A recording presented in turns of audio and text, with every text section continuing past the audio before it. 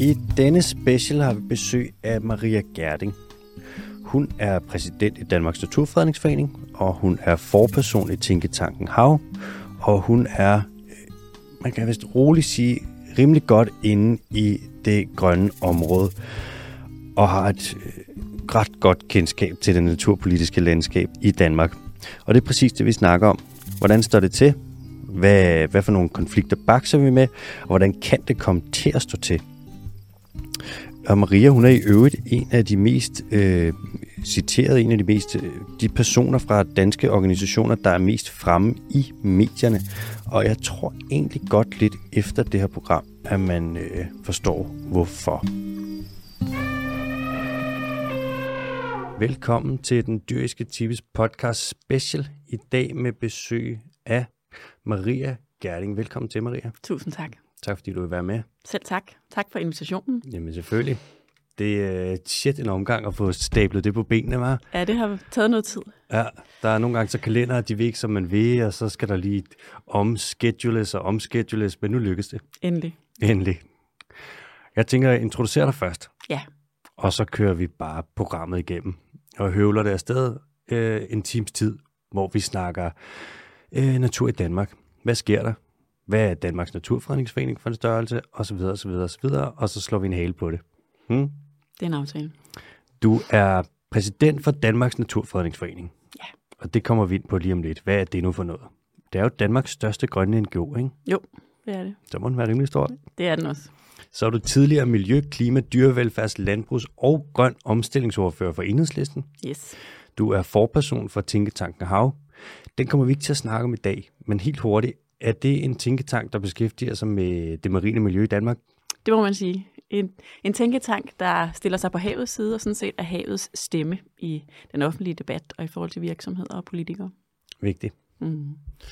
Jeg skulle, lidt sidenote, men jeg fortalte en af mine veninder, at det snakker vi om gæster, podcasten og sådan. Og så siger jeg, og skal jeg have Maria Gjerding ind? Så kigger hun på mig og siger hun, det er sgu da Danmarks grønne dronning, er det ikke det?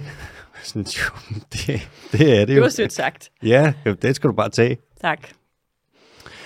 Skal vi ikke starte med at vende blikket mod Danmark? Jo. Og så hvis vi tager Danmark, og vi snakker natur, også lidt miljø, hvordan står det helt overordnet til i Danmark? Det står rigtig skidt til med naturen i Danmark. Vi er jo et af verdens mest opdyrkede lande, og det betyder, at vi bruger rigtig store arealer på at producere fødevarer, og naturen har meget, meget lidt plads. Altså der er vi simpelthen bundskraber, når man sammenligner sammen med andre. Og vi har jo en galopperende biodiversitetskrise i verden, og der tænker man måske på elefanter og næsehorn osv., men den er fuldstændig lige så alvorlig i Danmark, som den er andre steder. Så vi har som... Ja, man kalder os jo sådan forgangsland og grøn førernation og sådan noget, men der må man sige, at det gælder bare overhovedet ikke på natur. Der er vi simpelthen ganske enkelt elendige. Hvorfor passer vi ikke lidt på den natur der? Hvorfor, vi har jo masser, det er jo et rigt land, vi har masser af ressourcer og sådan. Kan vi ikke bare smide nogle penge efter det og få styr på det? Lige præcis, og det er jo lige præcis det, vi arbejder for, det er, at man smider nogle penge efter det og får styr på det. Og også ser naturen og biodiversitetskrisen som en lige så alvorlig krise som klimakrisen, som rigtig mange mennesker, organisationer og politikere jo anerkender og forstår, at der skal kæmpe store ting. Det er meget, meget store forandringer, vi skal sætte i værk for at løse klimakrisen, og det er fuldstændig det samme drive og den samme motivation, vi skal sørge for kommer, når det handler om natur og biodiversitet. Og jeg tror, det er på vej. Det kommer vi forhåbentlig ind på, men det handler jo om ligesom at få placere biodiversitet og natur lige så centralt i bevidstheden hos virksomheder, politikere og borgere, og så sørge for, at vi løber lige så stærkt, når det handler om at bevare og beskytte vores truede arter. Tror du, vi kan løse klimakrisen uden at løse biodiversitetskrisen? Nej, det er 100% umuligt. Så det er ikke bare tro. Det vil jeg påstå er absolut viden. Og det kan man sige, det har vi jo også belæg for. FN's klimapanel siger det jo også meget tydeligt, at vi skal genoprette naturen for at løse klimakrisen. Naturen er jo vores bedste allierede, fordi at når man genopretter natur, det er både havets natur og det er landets natur, jamen så binder det CO2, altså det trækker CO2 ud af atmosfæren og binder det nede i jord og havbund. Så uden natur og uden massiv naturgenopretning, så kan vi godt droppe og løse klimakrisen. Vindmøller og solceller kan absolut ikke gøre det alene. Nu er jeg jo ikke politisk analytiker, vel? Men ud fra det, du siger der, så lyder det lidt som om, at vi kan slå 2 fluer med et smæk. hvis vi nu prøver at løse begge kriser samtidig, i stedet for kun at fokusere på den ene, og så en lille smule på den anden. Og der er vel også, jeg har sådan en idé om, kan folk ikke ret godt lide natur? Er der nogen, der er vel ikke nogen, der har lyst til, at naturen bare skal gå i stykker?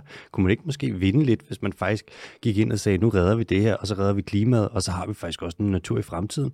Jo, og det er jo lige præcis det, vi arbejder på, det er at skabe den forståelse. Det tager bare tid. Man skal fremføre de samme argumenter og analyser mange, mange gange, før det forplanter sig i det politiske landskab, og man faktisk begynder at arbejde på at sige, yes, vi skal have genoprettet naturen for at løse klimakrisen.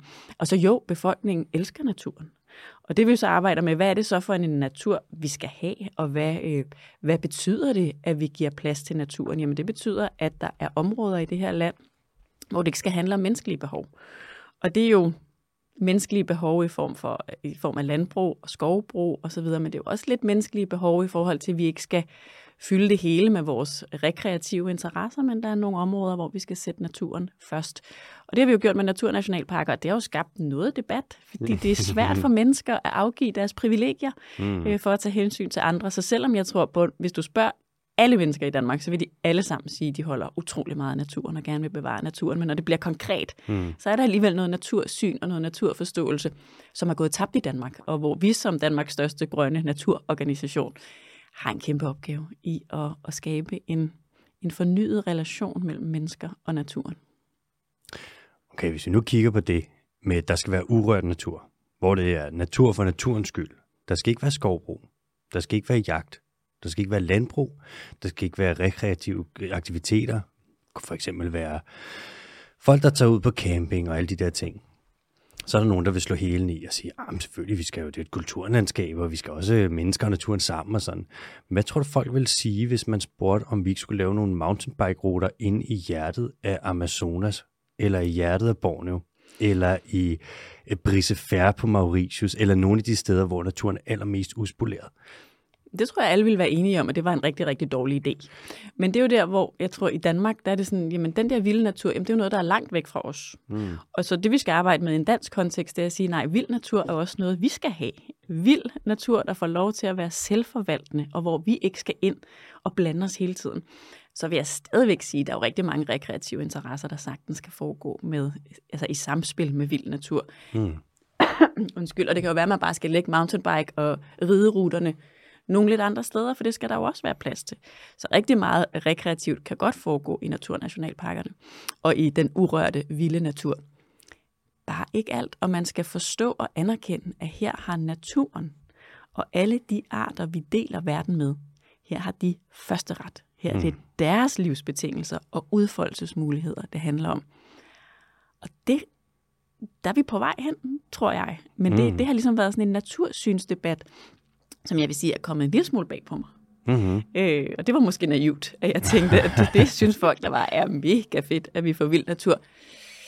Der har vi lige haft en stor kommunikationsopgave i forhold til at sige, hvad er vild natur, og hvorfor er det fedt, og hvorfor skal vi have de her store dyr, der græsser tilbage, og jo også nogle rovdyr forhåbentlig på sigt. Altså, det er en rejse. Det er en rejse for den danske befolkning, og synes, at det skal vi have. Vi er på en eller anden måde rundet af et landbrug, hvor det ikke var det handlede om. Det handlede om, at sørge for, at naturen gjorde, som vi havde lyst til. Og nu skal vi trække os lidt tilbage og sige, nu skal vi give plads til, at det er naturen, der gør, hvad den har lyst til. Det er en forandring. Det er en stor forandring, der går helt ind i vores inderste kerne og kulturforståelse. Det er egentlig sjovt, ikke? Hvis vi kigger, okay, jeg tænker også, naturen skal have nogle rettigheder. Fordi i Danmark, der har den ikke rigtigt. Der er nogle lande, hvor at naturen har sin egen lov. Ecuador for eksempel. Der er naturen det, du kalder en juridisk person, ikke? Så der er nogle love, hvis du laver naturskade, så kan du blive sagsøgt, som hvis du har skadet en person. Eller en juridisk person kan jo så også være en forening og sådan, ikke? Men der har naturen simpelthen sin egen lov. Og man kan også sige, hvis vi skal give tøjlerne tilbage til naturen, så vil der være nogen, der er sådan, det kan vi jo ikke. Naturen kan ikke bare skulle passe sig selv. Der vil jeg alligevel være lidt kontroversiel som biolog og sige, jeg tror måske godt, naturen kan selv. Jeg tror også, den har øvet sig i nogle år. Jeg tror faktisk måske, den er bedre til det, end vi er, til at passe på sig selv. Altså naturen er utrolig god til at være natur. Det må vi bare konstatere. Det kan den. Det kan den, og det er jo der, hvor jeg nogle gange bliver overrasket, også når man kommer ud hos jo naturkloge mennesker, som er lidt i tvivl om, hvorvidt det er de store græsne dyr, der er bedst for biodiversiteten, eller det er, at de kommer ud med græsslåmaskiner osv. Det må vi jo se hen ad vejen, og hvor det er sådan, hvis man kigger tilbage, så evolutionært, der er arterne jo tilpasset hinanden, og er afhængige af, at vi får de græsne dyr tilbage, ikke at vi får en græsslåmaskine. Så det er det der med lige at få løftet blikket, og kigget længere tilbage i historien, end blot de seneste årtier. Og så selvfølgelig sørge for, at den omstilling til vildere natur, den skal vi jo holde øje med. Altså, der er så mange truede arter, der hvis man bare lader vandet komme tilbage, stopper dræningen og sætter de store dyr ud, og så vender man i øvrigt ryggen til og krydser fingre. Det går jo ikke. Altså, der er jo nogle, man skal jo være håndholdt der, hvor de sidste engperlemorsommerfugle, eller hasselmusen, eller hvad det kan være, hvor de lige holder til. Jamen, det er klart, det skal man jo holde øje med. Men og det er jo igen, der er simpelthen sket en fremmedgørelse i det her land fra naturen, som vi skal have gjort noget ved. Og der skal vi simpelthen også gøre noget for vores børn og unge. Altså børnene kommer jo alt for lidt ud i naturen. Altså, så den fremmedgjorthed er vi jo i fuld gang med at give videre. Og det bekymrer mig. Og der tænker jeg også, at vi som forening har en enorm opgave i at række ud til børn og unge og sige, vi skal simpelthen genopdage vores forbundethed og vores del, at vi er en del af naturen. Vi skal have lidt mere Pocahontas ind i det hele. Simpelthen. Jeg kan ikke lade være med at tænke, det du siger med, hvis vi tager et område, og vi fjerner dræn, og vi sætter store græsser ud, og vi ligesom smider de nødvendige ingredienser, for at der kommer noget naturgenopretning, og noget sund, vild natur, nogle resilient økosystemer, alle de der ting. Hvis vi smider de ingredienser ud, så skal det nok ske af sig selv. Ja. Det er lidt som om, at det er sådan en af de der bagemaskiner, hvor du skal bare hælde ingredienserne i, og så om morgenen, så er der et brød, ikke? Jo. Og op i vores hoved, mange af danskernes hoveder, så er det ikke en bagemaskine, så skal der være en bager. Ja. Vi vil ikke fjerne hænderne fra det. Nej, det kan du have ret i. Og man kan sige, hvordan er det, man genopretter intakte, robuste økosystemer? Problemet er jo, at vi ikke er helt sikre på det. Ja. Det vil sige, at det er meget stor menneskelig indblanding i at få genoprettet alt det, vi selv har ødelagt. Ja. Og en masse diskussion om dyrevelfærd, og hvor sultne må dyrene blive om vinteren osv. Alle er jo enige om, de må selvfølgelig ikke sulte, men de må da godt være sultne, og de må godt tabe sig hen. Altså det er helt naturligt, og en del af også af deres sundhed og cyklus. Så der var en masse også sådan kulturbårne diskussioner, der følger udlægningen af vild natur. Så hvor skal Naturstyrelsen starte, hvis vi snakker naturnationalparker? Hvor højt skal græsningstrykket være? Hvor meget tør de? Hvor meget skal de også selv have styr på? De har jo et ansvar, og er jo også lidt nervøse. Kommer der nu nogle uheldige sager osv.? Så og hvad kan det her område egentlig bære? Vi har jo selv et område på Langeland, et gods, der hedder Skovsgård Gods, som vi har genforvildet, og hvor dyrene græsser hele året og ikke bliver fodret osv. Dyrene har det jo fantastisk, men det vi bare kunne se, det var, at vi troede, der kunne være markant flere dyr. Så fordi de er der om vinteren og går rundt og træder rundt i mudder osv., jamen så er der bare mindre. Det vil sige, at vi er næsten op på en halvering af det, vi troede, området kunne bære. Det vil sige, at du kan først rigtig lære, hvordan en naturområde reagerer, når du faktisk gør det. Så hele den lange smøre, jeg lige leverede her, handler om, at den opskrift er på det brød. Den er vi først lige nu ved at finde, hvor der også er nogle forskningsdiskussioner. Ikke? Så når vi har lavet den opskrift, så tror jeg, at vi er klar til at putte alle ingredienserne ned, og så kommer brødet. Der kan vi på et eller andet punkt være lidt et forgangsland, jo. Ja, det håber jeg. Også det med at kigge på, hvis vi skal finde ud af, hvor meget vildt der kan være i et område, så kan vi jo så undersøge, man det er sådan en rigtig biologiting. Så er det populationsdynamik, så er det bærekapaciteten, så ser man, hvor mange kan der være, så videre, så videre. Og så kan man ligesom tage det og ekstrapolere det ud, og sige, okay, det er sådan her, vi gør, nu har vi fået ud af det, og vi har tænkt på dyrevelfærd, naturgenopretning, bla bla bla, alting er med, alle er glade. Det er også lidt spændende. Det er da vanvittigt spændende. Og man kan sige, at det vi vinder på det, det er måske vild natur, og det vil vi jo gerne have. Ja, præcis. Maria, okay, der nåede vi lige ud på et lille sidespor. Men, det var et godt sidespor. Ja. Danmarks Naturfredningsforening. Ja. Det skal vi lige hurtigt snakke om. Hvad er det for en størrelse? Hvorfor er I vigtige? Hvad er det, I gør? Og hvad er det, I har gjort? Og jeg vil gerne starte med et citat fra en bog, som hedder Det Store Svigt, skrevet af Kjeld Hansen, som han er jo nok en af Danmarks største miljøforkæmpere nogensinde. På sin egen måde. På sin egen måde, ja. Ja, han er vild nok. Han skriver, Ganske prisværdigt har denne private forening, det er så Danmarks Naturfredningsforening, forsøgt at løse opgaver, der i andre kulturnationer varetages helt selvfølgeligt af staten. Men ansvaret for at beskytte den danske natur har aldrig været foreningens. Det ligger hos staten. Hvad mener han med det, med at det her ansvar ligger hos den her forening, som er Danmarks Naturfredningsforening? Jamen det er, fordi vi er jo den eneste forening, der kan rejse fredningssager, altså foreslå, at natur skal fredes. Altså staten kan, kommunerne kan, det gør de meget, meget sjældent. Det vil sige, dem, der foreslår, at vi skal sikre en reel og varig beskyttelse af naturen, det er Danmarks Naturfredningsforening. Det var en mulighed, vi fik af Stauning tilbage for mange år siden. Thorvald Stauning, som var jo socialdemokratisk statsminister i 30'erne. Og han mente, at der skulle være en Danmarks Naturfredningsforening, som fik denne her mulighed. Men Kjeld Hansen har jo ret i, at det er jo sådan noget, der egentlig burde ligge hos en stat, at sikre, at naturen var tilstrækkeligt beskyttet. Så Danmarks Naturfredningsforening har jo gennem over 100 år rejst fredningssager for den danske natur og sørget for, at der er rigtig mange områder, Skagens Gren, Råbjerg Mile, Stevns Klint, som er fredet og dermed beskyttet for evigt. Altså det er den strengeste form for beskyttelse, vi overhovedet har. Hvad med Amager-Fælled? Ja, det er så en helt særlig sag, som er totalt grænseoverskridende, fordi at Folketinget går ind og ophæver en fredning. Ja. Og det er jo en potentiel udvandring af den stærkeste naturbeskyttelse, vi har, hvis Folketinget går ind og træffer sådan en beslutning. Man kan sige, at det er jo ikke noget, de bare lige gør. Og det, der jo fyldt en del i den diskussion, det var, at det var, mente de selv, en helt særlig situation, som man ikke skal tage i brug, og så videre, ikke? Men så der har der været en fredning, som man så besluttede ved lov i Folketinget at ophæve. Men jeg synes også, det siger noget om, kan man sige, instrumentets tyngde, at det er altså der, vi skal hen. Det er Folketinget, der skal stemme om, hvorvidt man ophæver en fredning. Og det tror jeg godt, jeg tør love, at det kommer ikke til at ske sådan bare lige øst og vest og nord og syd. Ej, det virker som om, det er lidt besværligt. Det er meget besværligt, og det er jo helt exceptionelt. Men det er nok også meget godt, at det ikke er så nemt at ophæve sådan en fredning i et af de lande i verden, hvor der er allermindst natur, og hvor så stor en del af vores naturtyper, de er i ugunstig tilstand. Tænk, hvis det bare var nemt. Hvis man bare kunne knipse, og så bliver den ophævet. Så tror jeg ikke, der vil være så meget natur tilbage i Danmark. Nej, fordi at al anden naturbeskyttelse, der ligger uden for fredningen, er virkelig dårlig. Er den det? Ja, det er den. Og det er paragraf 3, og det er Natur 2000. Altså det er helt utilstrækkeligt. Alle andre med naturbeskyttelsesregimer, vi har i det her land. Så ja, fredninger er det stærkeste og det bedste, vi har. Og jeg vil bare ønske, at vi havde mange flere af dem. De der Natur 2000-områder, ikke? Hvorfor er det alle sammen marker? Okay, jeg kan ikke lade være med at tænke på det. Hvis man går ind og kigger, hvis man søger på tage sådan noget som Kongernes Nordsjælland for eksempel, eller et eller andet, hvor det er Natur 2000, det er naturområder, og det er noget, man gør for at opfylde EU's habitatdirektiv, ikke?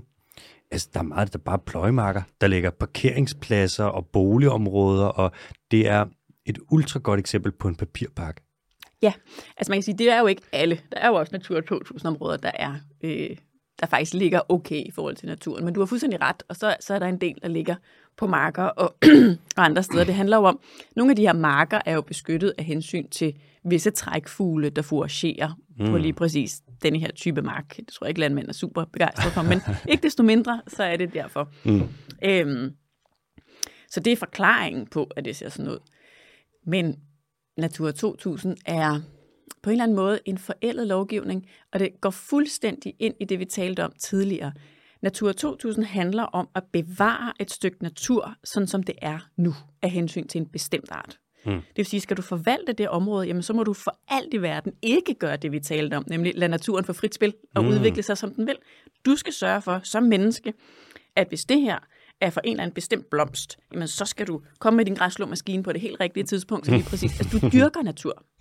Og det går fuldstændig, det ligger helt i tråd med den måde, vi har tænkt, altså i vores samfund. Altså vi er jo dyrkere, vi er jo landbrugere. Så dyrker vi noget mad, og så dyrker vi noget natur, og sådan. Ja. Og det er jo det, vi skal væk fra. Så man kan sige, natura, hele den lovgivning, er jo simpelthen vokset ud af et paradigme, hvor det er mennesket, der dyrker hele verden. Og det er den ydmyghed. Altså vi skal tilbage til en ydmyghed om, at det kan vi bare overhovedet ikke finde ud af.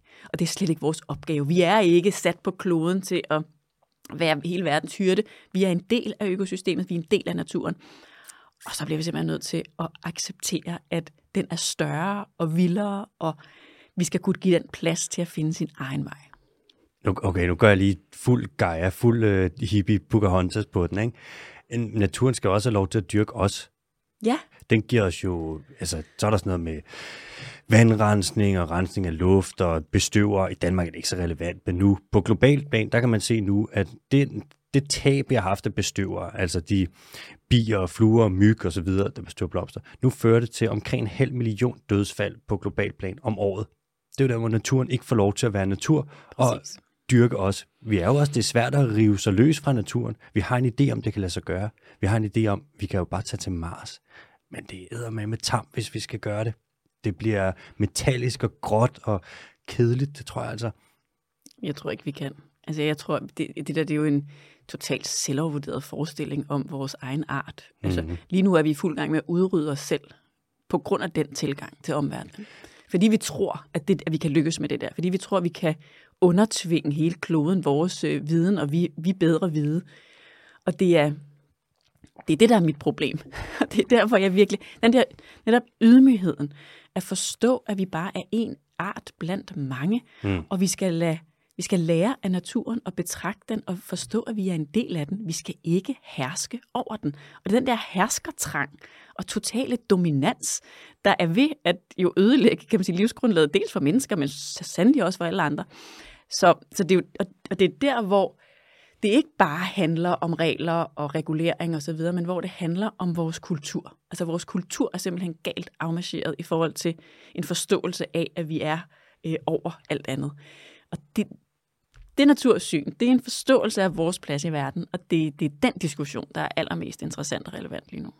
Okay, nu bliver vi nødt til at hakke videre i programmet. Ja, okay. Fordi vi kommer til, tiden løber. Ja. Jeg vil gerne en afsluttende anbefaling i forhold til det, vi sidder og snakker om her. Der er lavet en dokumentarfilm om det, der lige kom en toer, som hedder Avatar, som handler om det her, som man kan se, hvis man gerne vil blive klogere på det.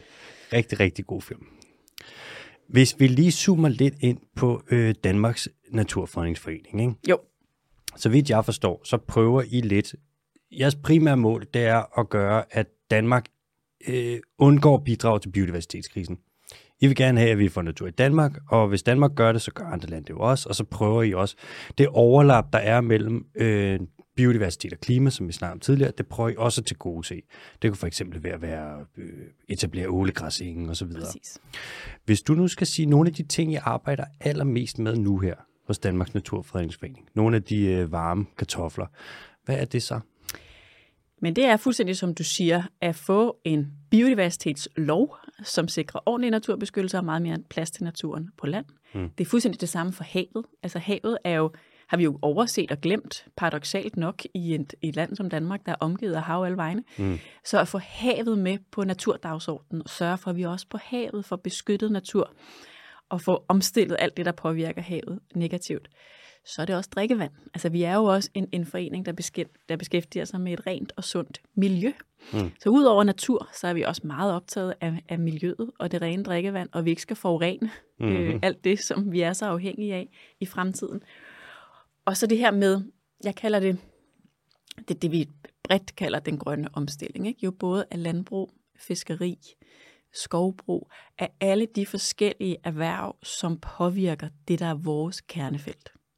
Og det er jo der, hvor der både er konflikt, men også dialog og samarbejde på én gang, og en dyb respekt for hinandens virkeligheder. Men vi skal have omstillet landbruget, ellers kommer vi ikke i mål med noget af det, vi taler om her.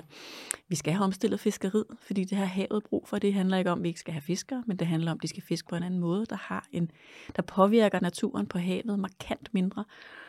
Og så skal vi selvfølgelig også have gjort noget ved skovbruget. Vi skal væk fra plantageskovene og over til mere synergi imellem skov og biodiversitet. Og den del er bare også vigtig. Altså nu hedder vi jo Naturfredningsforening. Vi kan ikke udelukkende beskytte og frede. Vi bliver simpelthen også nødt til at engagere os aktivt i samfundsdiskussionerne om alle de store forandringer, der skal ske. Så i den fredede natur skal der være fantastisk natur, i den beskyttede natur, men på alle andre arealer skal der altså også være plads til levende væsener og andre arter. Så jeg er meget modstander af det der med, at man har en vanvittig intensiv landbrugsproduktion, og så kan naturen være i reservater, eller man har en vanvittig intensivt fiskeri, og så har vi lige nogle beskyttede områder, hist og pist. Det er no-go. De bliver nødt til at have samme eksistens. Nu tager jeg lige de tre der. Skovbrug, fiskeri, landbrug. Jeg sidder jo fra tid til anden og diskuterer med nogen, der beskæftiger sig med nogle af de her ting. Og hvis jeg nu lige kommer med et modargument for hver af dem, ikke, så vil jeg lige høre, hvad du har at sige til dem. Hvis vi tager skovbrug først, så plejer det at være, altså i Danmark, vi har jo været 13-14% af arealet, det er skov, ikke? Og så reelt set, der er det måske 0,5%, der er skov, resten det er plantage. Og der siger de, jamen hvis ikke at vi laver tømmer her, så kommer de til at lave det andre steder. Og vi skal jo bruge tømmer til bæredygtig byggeri, og vi prøver jo at lave biodiversitetsarealer inde i vores skove. Så har vi jo et mål om 10% biodiversitetsskov inde i vores skove, og vi tager jo hver 10.000 træ og lader det stå i mere end 30 år, så der kan komme en flagermus og sådan. Hvad vil du sige til det? Når vi kigger på, hvordan biodiversiteten har det i vores skove, så har den det 100% dårligt alle steder. Det vil sige, på trods af gode intentioner, som jeg er fuldstændig overbevist om, at man har, så virker det ikke. Og det bliver vi simpelthen nødt til at tage alvorligt, hvis vi anerkender, at der er en biodiversitetskrise, og det hører jeg trods alt, de anerkender. Det vil sige, at der skal ske forandringer, og der skal ske mange forskellige forandringer. Dels så skal vi udlægge skov til urørt skov, igen, hvor biodiversitet og naturen har første prioritet. Og det er altså en anden tilgang, end at sige, at vi lader hver et eller andet træ stå til en flagermus. Det her, det handler om entydigt at forvalte nogle skove til gavn for andre arter end os selv. Og det er der, hvor der virkelig kommer friktion. Men det er det, der er opgaven. Og så skal der tænkes endnu mere samme eksistens ind i de skove, som vi skal bruge til tømmer. Fordi det har de jo ret i. De har jo 100% ret i, at vi selvfølgelig skal producere noget træ. Vi skal bygge flere huse af træ, vi skal have flere møbler af træ. Altså alt det der stål og beton osv., det er jo... Det skal vi ikke blive ved med. Altså, det er jo også fordi, at når vi snakker sand og grus og så videre, som vi jo ellers skal bruge, jamen det er jo også naturen, der skal levere det. Altså der er jo ikke noget, der er gratis i denne her verden. Naturen leverer overalt. Så hvordan er det, vi gør det på den bedst mulige måde, både for klima og natur? Jamen det er vi også ved at have mere træ. Men der kan vi også i biodiversitetsskovene gøre det endnu bedre. Hvad hvis vi så tager fiskeriet? Nu tænker jeg, som jeg ser det, så er et stort problem med dansk fiskeri, det er, kvoterne bliver sat for højt. Og det gør det er ret konsistent. Og det, nu kan vi se, altså torsken, den er gået i stykker. Fuldstændig. Den er kollapset, ikke? Vi har sat kvoterne for højt, vi har godt vidst det, men man har lidt gjort det alligevel. Og vi trawler. Altså, vi trawler så meget. Vi tror, at de danske farvande, de er gennemtrawlet. De steder, de ikke må trawle, der er det bare slalom-trawleri rundt om. Ja. Jeg skrev et debatindlæg til Nordsøposten forleden om trawlfiskeri, og hvordan at det ikke er så godt for havbunden, og det er i øvrigt også ret klimaskadeligt, det her med at høvle rundt med de her fiskerbåde, der bruger rigtig, rigtig, rigtig meget diesel per kilo fanget, whatever. Og i øvrigt så det med, at de rumsterer rundt på havbunden, og der er øget koncentrationer af metan og sådan, det er ikke så godt for klimaet. Nej. Så er det så, at de, nu kommer der modsvar, det gør der på et debatindlæg, hvor de for det første siger, at sådan en biolog som mig, hvad ved jeg om det? Og så siger de, at det er slet ikke dårligt for havbunden, og der kommer faktisk flere fisk der, hvor man trawler, og det kan de se på et eller andet. Hvad siger du til det? Er det godt, når man trawler, og skal vi bare blive ved og gå amok, og er det godt for klimaet og alting? Altså, vi har solid dokumentation for, at bundtrawl er skadeligt, og at det ikke genopretter fiskebestanden. Så det ved vi med sikkerhed. Der, hvor jeg synes, de har en pointe, når jeg har en dialog med dem, det er, at de siger, at trawl er jo ikke det eneste, der skader havnaturen. Og det er de jo ret i. Så selvom vi forbød trawl i morgen og ikke gjorde andet, jamen, så vil vi ikke se et genoprettet hav. Så vi skal gøre noget ved bundtrawl, men vi skal også gøre noget ved alt det andet. Og der tror jeg, når man har den her diskussion med dem, altså mange af dem her har jo brugt hele deres liv på at fiske på den måde. De synes ikke, det er sjovt lige pludselig at blive angrebet med at sige, du ødelægger alt i havet. Fordi så siger de, jamen jeg kan jo blive ved med at fange noget. Altså, og alle dem, der fanger jomfruhummer med bundtrawl, jamen det bliver de jo ved med år efter år. Det er jo rigtigt, men det er jo fordi, det er et økosystem, der er fuldstændig smadret. Så rovfisken, torsken, den er væk. Den er simpelthen forsvundet. Jamen så har man de der jomfruhummer, der bliver ved med at komme. Men er det det, vi vil have? Er det et fuldstændig ødelagt økosystem, som jo bare bliver dårligere og dårligere og dårligere? Nej, det er det ikke. Og det er den diskussion, jeg prøver at få med dem og sige, vi skal ikke bare slå løs på dem, der jo i bedste tro har gjort det, de har gjort i mange år. Man rammer dem meget på deres identitet og deres selvforståelse. Men vi skal række hånden ud og sige, prøv at høre, det her det går ikke, og det er ikke kun jeres skyld. Det skyldes også forurening fra landbruget. Det synes også alt det spildevand med miljøskadelige stoffer, vi udleder til havet. Det skyldes alt det, der er blevet udledt fra skibe gennem mange år. Der er så mange, der har gjort noget, der gør, at vores hav er bragt ud af balance. Så vi bliver nødt til at tage fat på det hele. Og der er bundtrawl et væsentligt element. Men at det er skadeligt, det mener jeg er uden for enhver diskussion. Tænk, hvis man trawlede på land. Tænk, hvis det var sådan, man drev jagt. Ja. Det var, at man tænkte, det er ret voldsomt. Det er, hvis når du skulle jage, så trak du bare en plov henover. Så det, der røg ind, det var bare det. Det er det, du jagede. Havbunden i Danmark er totalt smadret. Ja.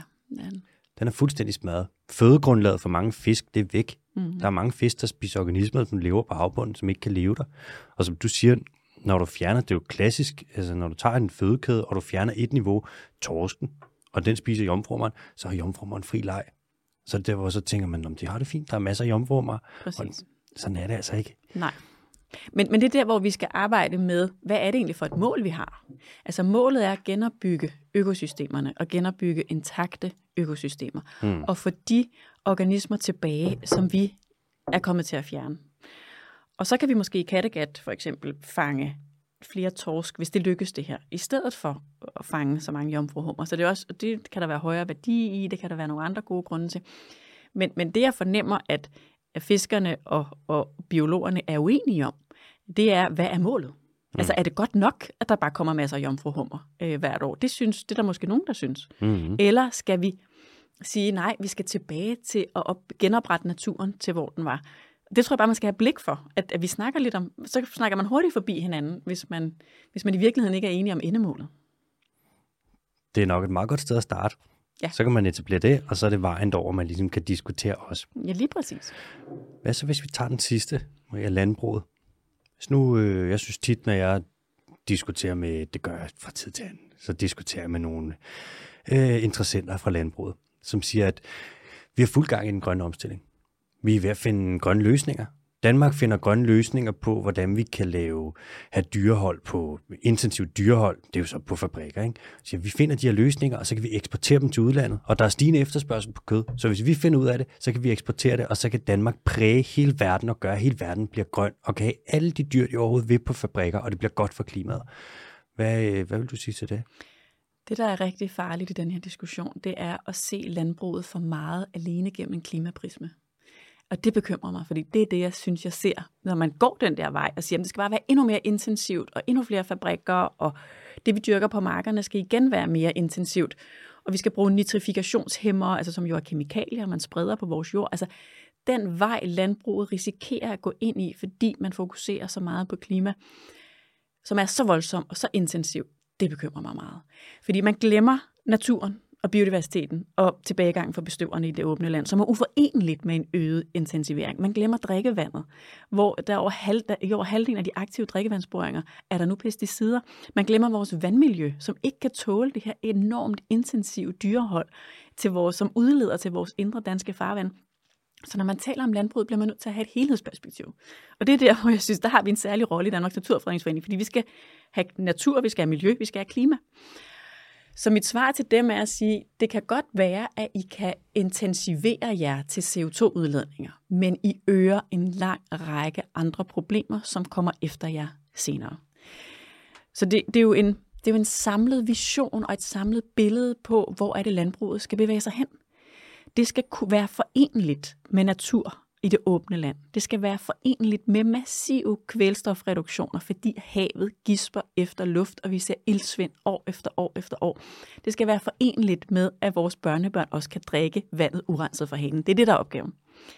Så der er så mange ting, der skal leveres, ikke kun klima. Så det er den debat, jeg prøver at have med dem, og sige, lad os nu passe på med, at vi ikke investerer for meget i nogle ensidige løsninger, der kun løser et af vores mange, mange, mange problemer. Der er jo også sådan en gylden mulighed, hvis vi siger, at det ikke skal være kvantitet, men det skal være færre produkter af højere kvalitet. Se på sådan noget som, altså hvis du tager ud og spise for eksempel, og så får du serveret sådan noget. Nå, så har vi noget medister her fra en dansk svinefabrik, som er skåret i skiver, og så har du fundet med noget koldt sindebærsko. Så folk vil være sådan, så skal jeg sgu være sulten. Men hvis du får sortfodsskinke med estragonmayo, så skal du se sig, så folk klapper, ikke? Sådan en sortfodsvin har typisk 1 hektar at rende rundt på, hvis det er i Ibeco Bellota. Det er 15.000 gange så meget som et dansk svin på 100 kilo, der har været 0,6 kvadratmeter. Der tænker jeg, at det kunne da være en mulighed at sige, at Danmark, det skal være et land nu, hvor vi tænker alt det her. Vi tænker natur, vi tænker klima, og vi tænker dyrevelfærd. Det ved jeg godt, det er ikke Danmarks Naturfredningsforenings opgave at løfte dyrevelfærd. Det er der nogle andre, der gør, eller prøver at gøre. Men det er jo også sindssygt vigtigt, altså. Selvfølgelig skal det der tænkes med. Jamen, hvis jeg bare lige må sige, altså der er jo kæmpe muligheder i omstillingen. Altså landbruget bliver jo ved med at fastholde, de allerbedste og de mest klimavenlige kødproducenter i verden. Det passer ikke. Nej. De siger, at hvis vi omstiller os, jamen så taber vi masser af arbejdspladser. Ja, vi taber arbejdspladser inden for kødindustrien, men der vil genopstå, og det er jo simpelthen, det er jo beregnet også af danske universiteter, der vil genopstå arbejdspladser i andre sektorer. De siger, at vi skal have et ansvar for at brødføde verden. Jo, hvis vi omstiller os til en mere plantebaseret produktion, jamen så kan vi brødføde markant flere mennesker, end vi kan med kød. Så der er jo tusindvis, næsten, gode argumenter for, at man går en helt anden retning og satser på kvalitet, satser på noget mere plantebaseret, satser på noget mere økologisk, altså noget, der er mere i harmoni med naturgrundlaget. Fordi det er jo problemet med landbruget, som det ser ud i dag. Det er konflikt med naturgrundlaget på alle parametre. Og det er sådan, det kan jo ikke fortsætte. Det er jo så ubæredygtigt, og jeg tror ikke, det er jo ikke, fordi den enkelte landmand vil gøre noget ondt, men det kan simpelthen ikke hænge sammen, og det kan ikke blive ved på den måde. Og så er det bare den positive fortælling, at hvis vi går en anden vej og hjælper landbruget med den omstilling, og det er jo her, hvor jeg også synes, at vi har en rolle i at tage den samtale og sige, hvordan er det, vi kan hjælpe jer med at gå i en anden retning med økologi og det plantebaserede osv., jamen, så vil man kunne få arbejdspladser, man vil kunne få liv i landdistrikterne, man vil kunne få sund mad, man vil kunne eksportere til de markeder, der vokser uden for landets grænser, der gerne vil have mere plantebaseret. Altså, what's not to like? Ja, så præcis. Og vi vinder på det. Vi vinder så meget på det. Og vi sakker også lidt bagud. Det er det, der er sådan lidt pinligt. Der er andre lande, hvor New Zealand, de har installeret en CO2-afgift på biologiske processer i landbruget. Se nu der, Holland, de er fuld gang med at retænke deres landbrug, ikke? Minkproduktion er udfaset i snart 20 lande i Europa. Ikke? USA begynder at udfase mink nu i flere og flere stater. Og Danmark, det er som om, vi bare spoler tilbage. Vi advarer altid om lækage til alle andre steder. Jamen, vi kan ikke stoppe, fordi så andre lande overtager produktionen, imens vi overtager produktionen selv. Vi har lige overtaget de sidste mink fra Norge. Norges sidste mink, dem har vi taget. Det er lækage ind til os, der advarer mod lækage. Det er sådan en underlig omvendt fortælling, vi har. Vi prøver at optimere det her landbrug, vi har nu, som det skal ikke optimeres i sin nuværende form. Det skal udvikles, det bliver nødt til at se anderledes ud, fordi at vi har en masse viden, der ikke var der dengang man etablerede det landbrug, vi har nu. Og det bliver man nødt til at opdatere det. Altså, det er ligesom med bøger. Så skriver du en ny version, hvor du sådan, det der ord bruger man ikke mere, navneord skal ikke være med stort, og sådan. Det skal vi også med landbruget, selvfølgelig. Helt enig. Godt. Hvis vi nu kigger på Danmark, det er jo ekstremt polariseret. Hvis vi ser på naturbilledet, der er nogen, der mener, at vi skal bare have vild natur overalt. Altså vi kan nærmest ikke få nok. Og der er andre, der mener, at det faktisk, som det er nu, der er det fint. Vi har natur nok i Danmark. Hvordan er det blevet så polariseret? Hvordan er der kommet de her to fløje, der er så rygende uenige? Ja, det er et godt spørgsmål. Jeg tror, det er en kombination af, at krisen for naturen er så akut, som den er. Og det gør, at der er nogen, der kaster sig meget ind i den ene side af debatten, og virkelig gerne vil drive, måske også lidt ud i ekstremerne, den her fortælling om, hvor voldsomt det egentlig bør være. Og så er der den anden pol, som er meget, meget fremmedgjort, for hvem det nærmest er et overgreb at have vilde heste. Altså, fordi at man har på en eller anden måde projekterer man sine egne følelser over i dyret, og man synes jo ikke, det vil være rart at stå udenfor hele vinteren. Men så der er også den der enorm fremmedgjorthed for, hvad er naturen egentlig? Og når de to poler ligesom tørner sammen, så bliver det jo fuldstændig vanvittigt. Det jeg glæder mig over, det er, at når vi laver meningsmålinger, eller får Epinion til at lave meningsmålinger, Københavns Universitet har også lavet en, så er det et kæmpe flertal af danskerne, der er inde på midten, der gerne vil have mere vild natur, der er glade for naturnationalparkerne. Så jeg synes jo, der er håb, og man skal passe på ikke at navigere for meget efter en polariseret debat på Facebook. Fordi ofte er det altså kun et meget, meget lille segment, der står og er i krig med hinanden. den brede virkelighed udenfor er ikke en del af det der, og er egentlig ikke så polariseret. Hvordan bygger vi bro mellem de her to poler? Hvordan får vi dem ligesom til ikke at være uvenner? Hvordan får vi dem ind på, selvfølgelig skal de ikke begge to helt ind på midten, man må stå, hvor man står, men hvordan får vi ligesom undgået, at der er den her kamp, som der er nu? Jeg tror, at tiden arbejder for os. Jeg tror, at de store skeptikere, når de først ser, hvad vildere natur faktisk er og kan, så tror jeg, at der er flere af dem, der vil lægge våbnene væk. Det håber jeg i hvert fald. Når vi forhåbentlig får en naturlov, en natur- og biodiversitetslov, der leverer på det EU siger, vi skal være med til at levere på, altså 30% beskyttet natur, jamen så tror jeg også, at vi har sat gang i en rejse, der gør, at dem, der mærker naturens krise så stærkt, så de virkelig bliver voldsomme i debatten, at de måske også føler sig set, og at de kan se, at tingene bevæger sig i den rigtige retning. Så jeg tror, at tålmodighed, konstant at være på bolden for at sikre, at der kommer fremdrift her, det tror jeg er den bedste måde, at vi forhåbentlig kan skabe en større midte og en mindre polarisering. Hvis nu vi snakkede om sådan noget som jorden, hvordan jorden den er udformet, og vi så sidder i et eller andet debatforum, og der er en, der siger sådan, jamen hvorfor diskuterer vi det her? Alle ved jo, at jorden den er flad. Ja. Så vil vi nok sige, ej, come on, der er vi ikke mere. Det ved vi godt, at den ikke er. Så er man ligesom frasorteret fra debatten på den måde, fordi det er for useriøst, det man byder ind med. Eller det er for modbevist. Er der også et punkt i naturdebatten i Danmark, hvor vi skal gøre det? Hvis for eksempel der er nogen, der kommer og siger, en kornmark, det er smuk natur. Skal vi så sige, ej, hvor er nu, det der, det er simpelthen for useriøst. Nu står vi er et helt andet sted nu. Skal der være et sted? Selvfølgelig skal vi have alle med, men skal der være nogen, hvor deres mening simpelthen bliver for distanceret fra det faglige til, at de skal høres? Der synes jeg jo på en måde allerede, vi er lidt. Der er jo nogle af de der meget voldsomme modstandere af for eksempel vildere natur, hvor det, de siger, er jo 100% forkert. Ja. Og vi kan jo ikke nå dem, og vi kan jo ikke rigtig, altså... Jeg tror ikke, at vi kan få dem overbevist på den korte bane. Det, der glæder mig, det er, at de har meget få, der ligesom kaster sig ind i kampen sammen med dem.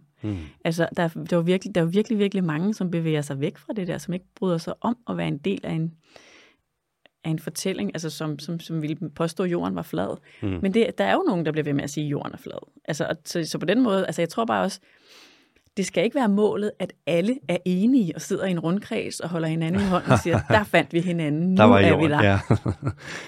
Så det, jeg bare synes, vi skal navigere efter og glæde os over, det er, jamen, der er et kæmpe flertal i Danmark, der gerne vil det her.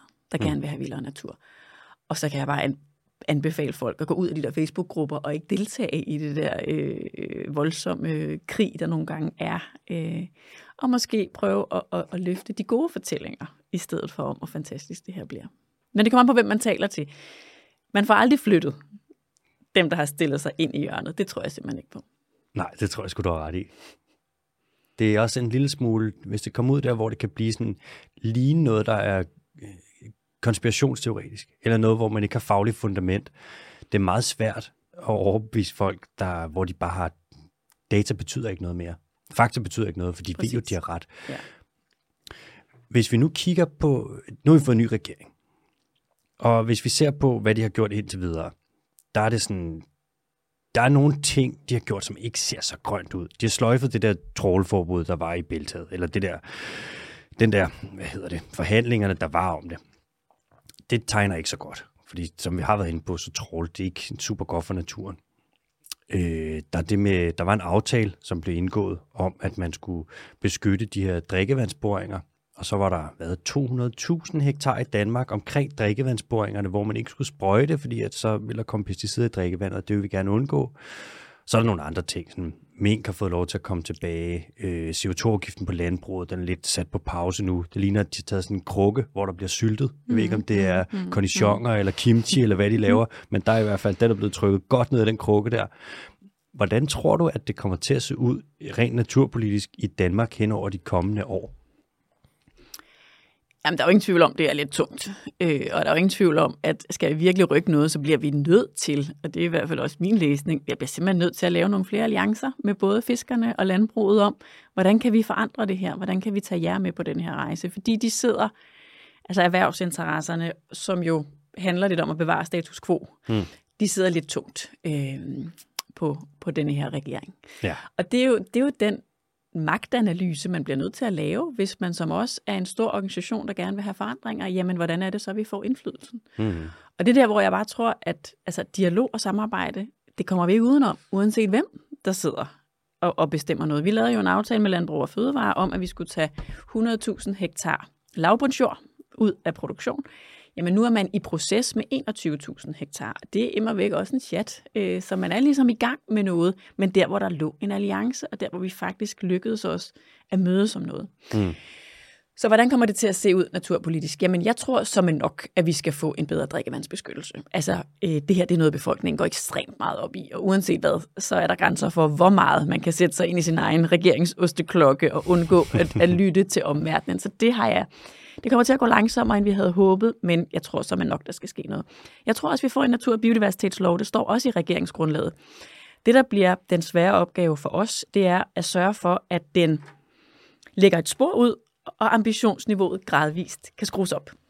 For der kommer ikke til at stå i den, at vi skal have 30% beskyttet natur på land nu. Men det er klart, der skal vi jo hen.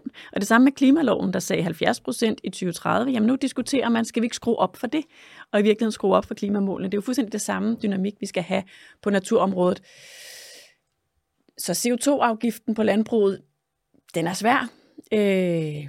Men må ikke, der kommer noget. Igen kan vi øge ambitionsniveauet, og så kan vi supplere den med noget mere omstilling, der driver omstillingen, og ikke kun med klimaprismen, som jeg jo også har været lidt kritisk overfor, at man kigger for ensidigt på det.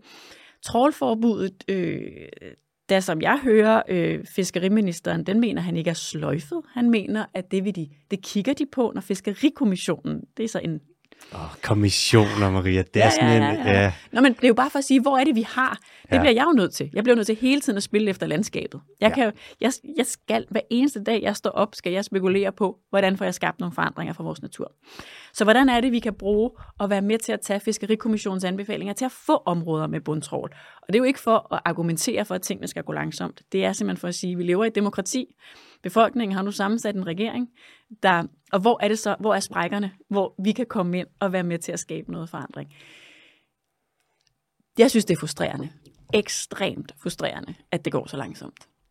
Men jeg bliver også nødt til at finde noget energi i at sige, der er trods alt nogle ting, der sker. Vi har en befolkning, der er bevidst om havets natur, om landets natur, om drikkevandet i en grad, vi ikke har set tidligere. Det skal vi kunne bygge på til at mobilisere folk, til at lægge det pres, der gør, at der bliver lyttet lige så meget til os, men forhåbentlig med en masse mennesker i ryggen, som det bliver lyttet til nogle af de organisationer, der ikke synes, forandring er det mest spændende i verden. Hvordan finder du den der balance? For nu er der jo, vi har virkelig travlt. På klima, der skal vi, altså det skal være før 2025, og der sker noget drastisk, ellers så er vi fucked, ikke? Hvis vi kigger på biodiversiteten, vi har også rigtig travlt. Hvis vi kigger på næringsudledning, vi har også rigtig travlt. Der er mange af de her kriser, der kommer, og de galopperer afsted, og det er eksponentielt, og vi har bare travlt. Og samtidig så må man ikke presse på de her dagsordner på en måde, så folk ligesom cutter linen, skærer en væk, så man mister legitimitet, så ens stemme den ikke bliver hørt. Hvordan finder du balancen imellem at presse så meget på og undgå at slippe kanterne af det, som bliver sagt samtidig? Altså det er jo en svær balance, er det ikke det? Jo. Jeg tænker det selv sådan, at hele tiden have blik for, hvad det er, der skal til. Altså, og det er jo kæmpe forandringer. Og kunne sætte ord på det konstant, så man ikke lader sig spise af med nogle små BNBO'er, altså boringsnære beskyttelsesområde, sprøjteforbud og sådan små ting, histopist, hele tiden i talsat, vi skal herhen, og det haster. Men så bryde målet ned i skridt og sige, derfor så skal vi gøre det her nu. Hvor man netop tager læsning af, hvem er vores allierede, hvor står regeringen, hvad kan vi komme igennem med, hvilke alliancer skal vi skabe, hele tiden på det taktiske niveau, sørge for, at vi går i den rigtige retning. Altså det er sådan lidt, det er jo lidt langhåret forståelse, men det er sådan, jeg meget tænker vores arbejde. aldrig at slække på ambitionerne, men forstå, at det her det bliver nødt til at ske skridt for skridt for skridt. Og vi går 2 skridt frem, og så går vi 1 tilbage, og så går vi 2 skridt frem, så går vi 3 tilbage. Og at det sker i de der bølger. Nu har jeg jo været i det her game i virkelig, virkelig mange år efterhånden.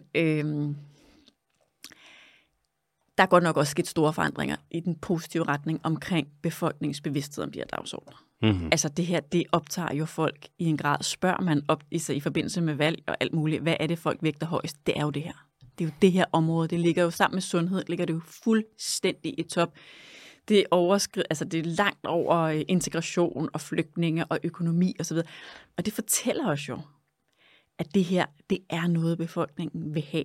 Og når tingene starter der, så kommer der også politisk handling. Så jeg er den fødte optimist. Det er som om, du sidder og spiller sådan noget naturskak. Ja, det er naturskak. Det er hele tiden at tage bestik af modstanderens træk, og så ryger man lidt tilbage, så mister man noget, så ryger dronningen, men så fik man heldigvis en bundet ned på baglinjen, så man kunne få hende tilbage. Det er naturskak, og det skal være meget, meget taktisk, men man skal samtidig have blik for de langsigtede målsætninger og for den store strategi. Fordi så ender man forkert sted. Jeg synes, når man spiller skak, jeg kan godt reglerne. Det er fint. Jeg har ikke svært ved det, men den der rokade, man kan lave med, er det kongen og tårnet nede bagerst, fuck, jeg synes, det er så tricky, altså. Og det er lidt spejlvendt, hvordan man gør det, men det er jo en anden snak. Jeg er ikke særlig god til skak. Det er også, altså, det er noget af et spil. Okay, ja. Vi skal have, altså man kan også sige, man må ikke rykke for hurtigt. Det er jo det, der er desværre i det her, vi skal rykke hurtigt. Og hver gang der kommer en IPCC-rapport, eller hver gang der kommer en Living Planet-report fra WWF eller et eller andet, kan vi se, vi skal rykke endnu hurtigere. Og samtidig så går det ikke hurtigt, når man skal arbejde med folks opfattelse af ting, og folks bevidsthed om ting, og folks meninger. Sådan fungerer mennesker bare ikke. Naturbeskyttelse handler, som jeg ser det langt hen ad vejen, meget om psykologi. Vi kan også se det, altså prøv at overveje for, 108 år siden, der fik kvinder stemmeret i Danmark. Før det, der tænkte man, kvinder, de skal da ikke stemme. Prøv at overveje det. Mm. Og så arbejdes op. Altså, der er jo stadig folk, der ikke går ind for ligestilling den dag i dag. Ja. Der er folk, der er... Altså, vi havde for 200 år siden, havde vi slaveri. Mm. Der er nogle ting, det går ekstremt langsomt, og nu skal vi rykke på noget, der er virkelig vigtigt, og vi skal rykke på det ekstremt hurtigt. Det er virkelig en balance. Jamen, det er det. Men jeg tror også, man bliver nødt til at fastholde en tro på, at ting lige pludselig kan rykke meget hurtigt. Ja. Altså, hvis vi kigger på klimadagsordenen, der er jo virkelig, virkelig sket meget nu. Alle arbejder jo på forskellige vis for klima. Mm. Så kan man diskutere, om nogle af løsningerne er lige kloge, men ikke desto mindre, altså, der har dagsordenen jo flyttet sig massivt. Det tror jeg også, den kommer til på natur. Altså, vi har trods alt et regeringsgrundlag, der vil have meget mere skov, der vil have en naturlov med målsætninger, der nævner 200.000 hektar grundvandsparker, og jeg er godt klar over, det er slet ikke ambitiøst nok, men det giver os nogle muligheder for at tage nogle skridt fremad. Og hvis vi ikke tror på, at der kan ske nogle store ryg, også på natur- og biodiversitetsdagsordenen, så kan vi jo lige så godt give op. Fordi det kan jo ikke fortsætte med den hastighed, det har fortsat som de seneste år. Vi har i den seneste regeringsperiode fået 15 naturnationalparker og 75.000 hektar urørt skov. Det er også godt. Der står i regeringsgrundlaget, at vi skal have 30% beskyttet natur på havet, og 10% skal være strengt beskyttet. Det er også godt. Vi skal have en havplan, der er økosystembaseret. Jeg ved ikke, om de har forstået, hvad det ord faktisk betyder. Det betyder, at der må ikke være nogen aktiviteter på havet, der overskrider havets bæreevne. Trawl for eksempel. For eksempel. Altså forestil dig lige det. Der må ikke være nogen aktiviteter på havet, der overskrider havets bæreevne. Det er det, økosystembaseret betyder. Okay, jamen det er jo så der, hvor både DN og Tænketanken Hav skal ind og kvalificere det her og sige, det betyder altså, at I skal begynde at forvalte vores hav på denne her måde. Så jeg synes, der er masser af muligheder for at skabe forandring i det kommende år. Men vi skal gøre det klogt, og vi skal gøre det med alliancer, og vi skal gøre det meget, meget strategisk og taktisk. Vi skal spille skak. Ja. Man så det også, altså med, da det kom frem med, at okay, der er ozonlaget, det er fucked. Så du hele verden, der bare var sådan, alright, we fix. Præcis. Vi så det med hvaler, med IWC, hvilket også var unikt, men da det kom frem og sådan noget, hvad hvaler, de har faktisk følelser, og de kan faktisk sige lyde, og Greenpeace, der skubber på, og lige pludselig, så er der bare et verdensomspændende forbud mod hvalfangst. Næsten. Vi så det også med corona selvfølgelig. Ja. Vi kan godt, problemet med klimakrisen der, og biodiversitetskrisen der, at de er kommet snigende. Det er det. Og så lige pludselig er man sådan, vi har jo så meget om det. Så gider man ikke rykke på det øjeblikkeligt. Nå, Maria, hvis vi lige kigger frem, og hvis vi forestiller os, at det her det går i den rigtige retning, og det her det bliver godt, og det her det bliver grønt, hvordan kan Danmark komme til at se ud? Hvis du må sådan, komme med sådan et best case scenario, hvor du tænker, alright, vi får bare tjekket alle boksene af. Hvad kan Danmark blive for et land på naturfronten? Jamen, Danmark kan blive et fuldstændig magisk sted. Forestil dig, at man kører ud af byen og ud på landet, og i stedet for at møde de her kæmpe store marker, der vil man møde en hel masse natur, og det vil ikke være enten skov eller åbent land, det vil være sådan en mosaik af et landskab, hvor noget af det er åbent, men med træer og buske. Man vil køre ind i skove, der er langt vildere, end de er i dag, hvor man ser væltede træer. Pludselig så kan man se et stykke kvæg eller nogle heste komme ind gennem en lysning, hvor de går og græsser. Vi vil se et landbrugsland, der både har skovlandbrug, det vil sige, at man vil se bærbuske og frugttræer og en masse grøntsager, der bliver dyrket på marker, men i en kæmpe diversitet. Vi vil opleve markant flere fugle i det åbne land og en større diversitet af fugle. Vi vil se rovfuglene komme tilbage. Når man bevæger sig rundt i de danske skove, kan man være heldig, men man skal være usandsynlig heldig ude i den danske natur at kunne se en ulv. Altså virkelig heldig, fordi den er meget sky, og den er meget bange for mennesker. Så det skal være, hvis man virkelig har held i sprøjten den dag. Så et andet landskab, tror jeg, vi vil se. Vi vil opleve et helt andet landbrug. Vi vil også opleve, at der vil være kortere fra jord til bord. Altså vi vil tænke meget mere i, hvordan kan vi få lokalt producerede fødevarer. Fordi vi har genopbygget en relation til landdistrikterne og til vores landmænd. De er ikke bare store fødevareproducenter i nogle kæmpe traktorer. De er faktisk med til at sikre vores forsyningssikkerhed. Nu har en krig i Ukraine gjort det tydeligt for os, hvor galt det kan gå, hvis vi bliver for afhængige af andre lande, når det handler om energi. Fuldstændig det samme gælder med mad, og det tror jeg, vi vil se ind i. Det her, det kan blive en fuldstændig vidunderlig og magisk rejse. Og jeg vil godt lige tilføje til allersidst. Kommer man så ud til kysten, jamen så kan man faktisk tage sine børn med, og så kan man stå og fange en fisk på molen. Fuldstændig som man kunne for 40 år siden, men som man jo skal være lidt heldig for at gøre i dag. Det er det krabber, vi fanger. Vi skal have de store fisk tilbage, som man kan gå ud med sine børn og fange i det danske hav. Jeg tager den sidste del her, og så klipper vi den ud, og så laver jeg sådan en serie af sådan nogle guided meditations. Og så kommer det, så hedder det den Dyrske Teams naturmeditation. Det er super. Så kommer den ind, det passer. Det var lige perfekt. Før jeg siger tak, fordi du var med, så har jeg en ting til dig. Ja. Som tak, fordi du var med. Som jeg har lavet. Nej, dog. Jo. Jeg laver lidt snedkerarbejde ved siden af det hele. Ja.